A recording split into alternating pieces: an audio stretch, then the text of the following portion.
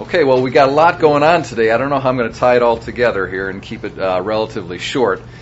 You can tell by the tone of voice that I use in the gospel, I interpreted what's going on here, through my tone of voice as Jesus being a little bit sort of cocky funny with this woman, teasing her, joking with her. Okay, that's how I interpret the passage. I could be wrong, but that's how I see this exchange going on between Jesus and this woman.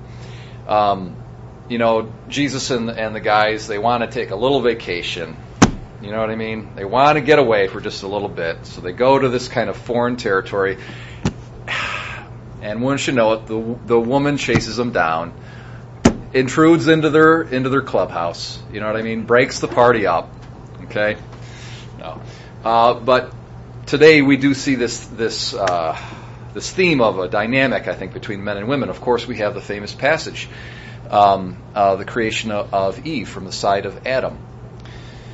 And in this passage here from Genesis, what we learn from, however you interpret this, more literally, more symbolically, whatever, that's an important question, but we leave that aside. We see the theme here of Genesis chapter 2, the creation of Eve from the side of Adam. It says that took one of the ribs. Now, literally in Hebrew, it says basically took from his side.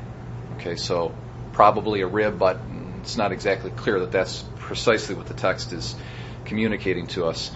The emphasis, though, is that it was taken from the side. So the woman's not from the head. The woman wasn't taken from the foot. The woman was taken from the side.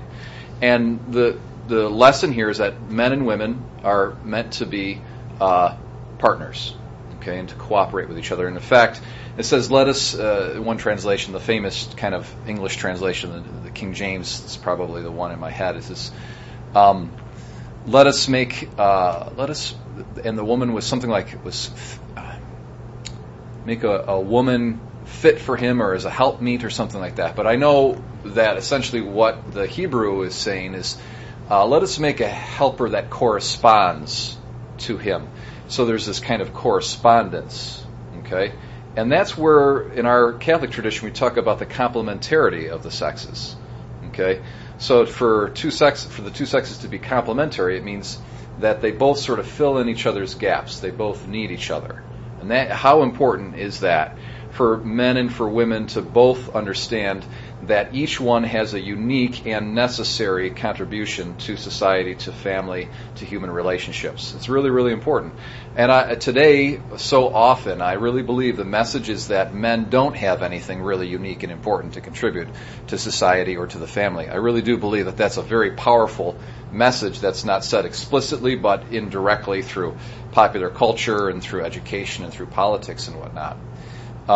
So it's really important to know that a man's worth is based, yes, definitely on what he's doing with his work and what he's doing to make the world, to build it up and to make it a better place. But his worth is built so much upon his status as a father, and even for men who don't have biological children. What they contribute to the next generation is so important and so essential.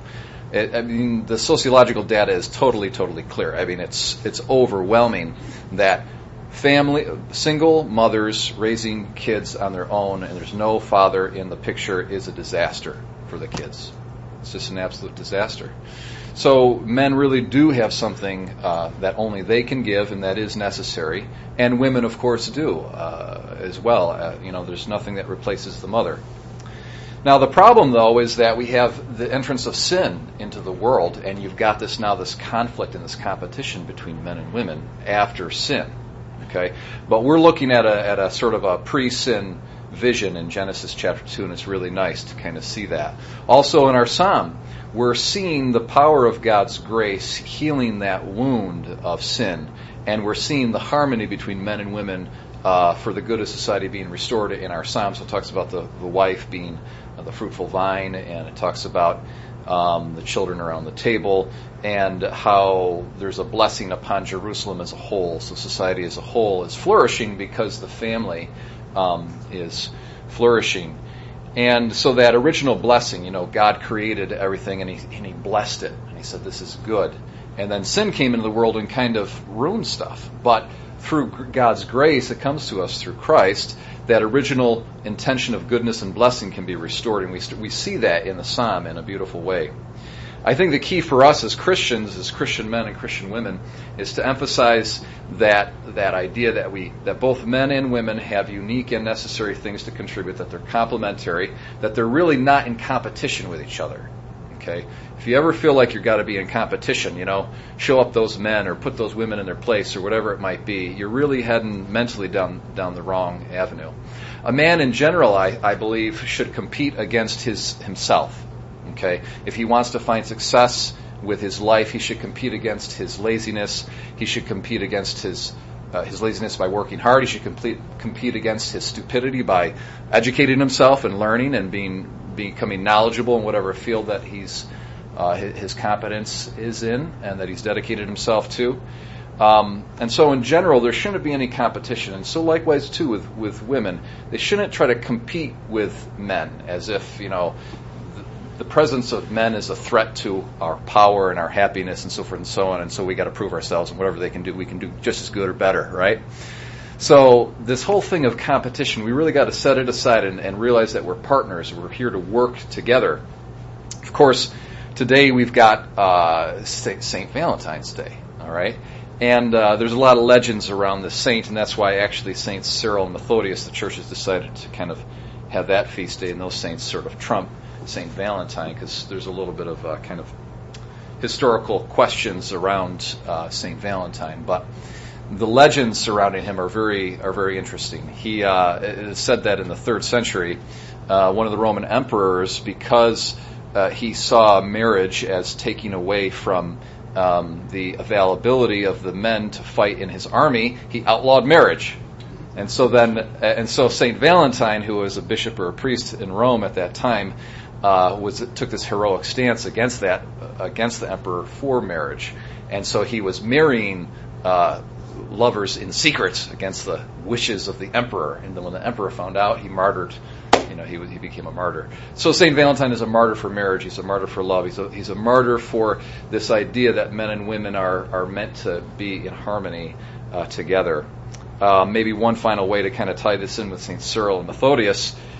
It takes so much to, from the point of view of a man or from the point of view of a woman, is to cross over into this other world and to try to learn how to speak the other person's language and to really try to get out of yourself and say, I want to understand and be in harmony and union with the opposite sex. Saints Cyril and Methodius did that in a certain sense because they went to the Slavic peoples. And they went to a people they didn't understand, they didn't know, but they loved them, and they knew that God's will is that the church would flourish and encompass within its bosom all peoples. And so they went there, and very bravely they labored their whole lives learning an opposite language, or not an opposite, but a foreign language. And sometimes it is the case that men feel like, I can't even speak the language of this woman, and the woman feels, what's the language of the men, And so we've got the Cyrillic alphabet that comes out of Saints Methodius and Cyril. The Cyrillic alphabet is taking the Slavic languages and translating it and putting it into the Western European languages and alphabet that we are familiar with.